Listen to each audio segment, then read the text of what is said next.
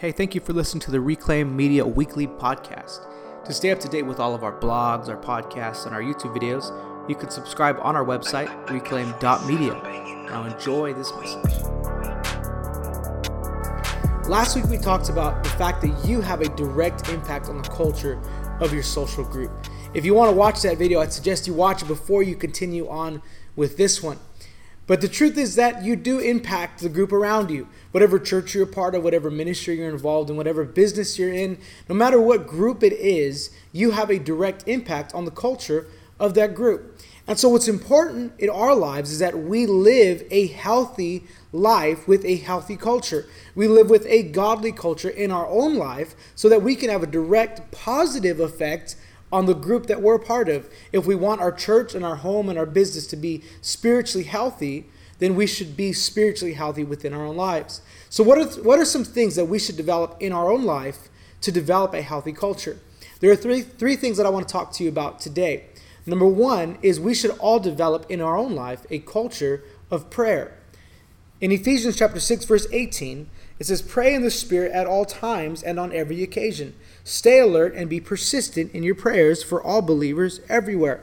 Matthew 26:41 says, "Keep watch and pray so that you will not give in to temptation, for the spirit is willing, but the body is weak." Luke chapter 5, verse 16 says, "But Jesus often withdrew to the wilderness for prayer." A prayer life should be a part of our individual culture. There's two different types of cultures that we can develop within our life. We can develop a culture of a flesh-led culture or a spirit-led culture. If we want a spirit-led culture, then we should develop a lifestyle of prayer. If we want a flesh-led culture, then we will consistently listen to what our flesh wants and what the world desires for us. I want a spirit-led culture, so therefore I want to develop a prayer life. If I want to have an impact in a positive way on the group around me, on the church that I'm a part of, or the ministry that I'm involved in, then I must be a person of prayer, and so should you. A prayer life aligns us with the will of God. It helps us to understand what He wants for our lives, the things that we should do to walk in that obedience. It helps us to hear His voice clearly. And the truth is this, is my prayer life wasn't always that great. And when my prayer life wasn't that great, I ran into many problems and issues that I could have avoided if I just had a prayer life. Again, you can look back on a couple of videos, and prayer is simply communication with God. Prayer is talking to the Lord. But when is the last time you set aside time to develop a prayer life? Now, oftentimes we go to prayer when things are bad, when we need something. And it's not necessarily just a bad thing. Anytime you go to prayer is a good time to pray. But we should develop a lifestyle of prayer. If we want a healthy culture within our own lives, then we have to develop a culture of prayer. So what does your prayer life look like? Are you praying every day? Are you praying consistently? Are you devoted to prayer? Or is prayer just something that happens on rare occasions in your life? We should develop a culture of prayer. Prayer is so significant. If Jesus had to withdraw Himself for prayer, how much more do we? It's so arrogant as Christians to think that we can live a life for God and not have a lifestyle of prayer. If Jesus had to pray, we also need to pray. Prayer is a weapon. It helps us to fight against temptation. It helps us to fight against the lies and the attacks of the enemy. So if we want to develop a healthy culture in our own life, then we should develop a culture of prayer.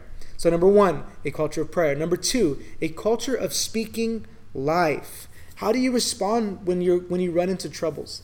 How do you respond when things in your life are not going the way that you want them to go? Do you constantly complain about them?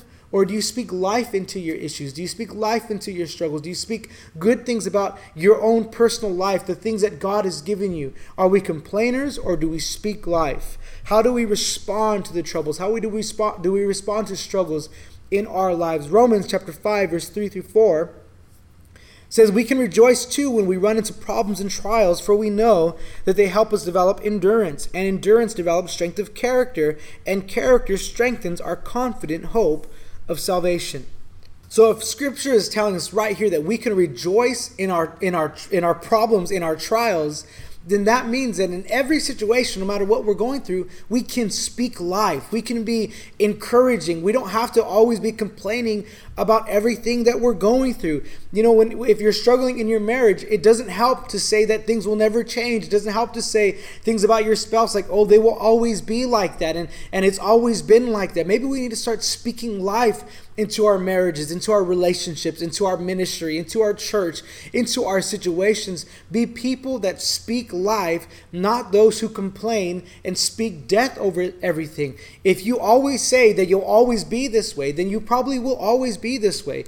If you're broke and you constantly say, I'm always going to be broke, things will never change, then you probably are right about that. We need to learn to speak life. Maybe you're going through something, and instead of saying, man, I'm never going to get out of this, you start to speak life. God, I know that you're going to get me through this. Lord, I know that you're teaching me something in this. God, I know that you're strengthening me in this. I know that you're building character in my life through this trial. So instead of complaining about it, we need to speak life into our situations. We should have this culture, not being people that always have something negative to say, have something bad to say, or always have a reason to complain. And we know those types of people. I don't want to be like that.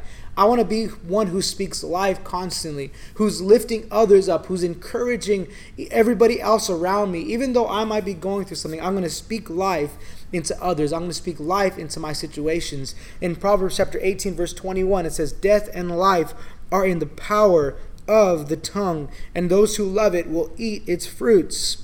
We need to be people who speak life into every situation. We need to be those who develop that culture in our lives. If you're a part of a church, again, a ministry, a group, that they're constantly complaining, they're constantly seeing the negative things, they're constantly saying something bad about what's going on, maybe you could be the one who begins to speak life. Maybe you could be the one who begins to encourage. Maybe that can be you, one who develops the culture of speaking life. But we can't be the ones who bring that into the group if it's not in our own life. So we have to develop this culture of speaking life. And this also means speaking life into somebody else, being encouragers of one another, lifting each other up. 1 Thessalonians 5:11 says, therefore encourage one another and build each other up, just as in fact you are doing. So we develop a culture of prayer, a lifestyle of prayer. If we want to help the culture around us, we have to develop a lifestyle of prayer. We have to develop a culture of speaking life into our situations, into our trials, and into those around us. And last, we have to develop a culture of listening and being obedient to the word of God. Psalm 119:105 says, your word is a lamp to guide my feet and a light for my path. This is what we should develop, is a culture in our own life that when we read the word, we're not just reading it to see what we want it to say, but to say, God, what are you speaking to me?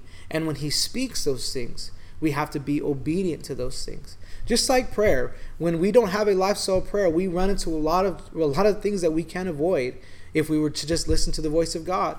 And it's the same thing with the word of God. We can save ourselves a lot of problems if we would walk in obedience to the word of God. This should be a culture within every believer, that when God says it, we do it, that God sets the standards in our lives, that God sets his will over our lives. He speaks to us through his word, and we walk in obedience to the word of God. Not just listening, but being obedient. Does the word of God guide your life?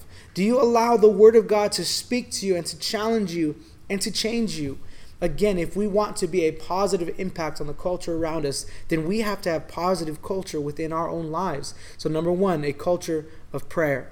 Number two, a culture of speaking life. And number three, a culture of being obedient to the word of God. You have a direct impact on the culture of your church. Maybe God has not called you to leave it just because you don't like it. Maybe God has called you to bring a positive change.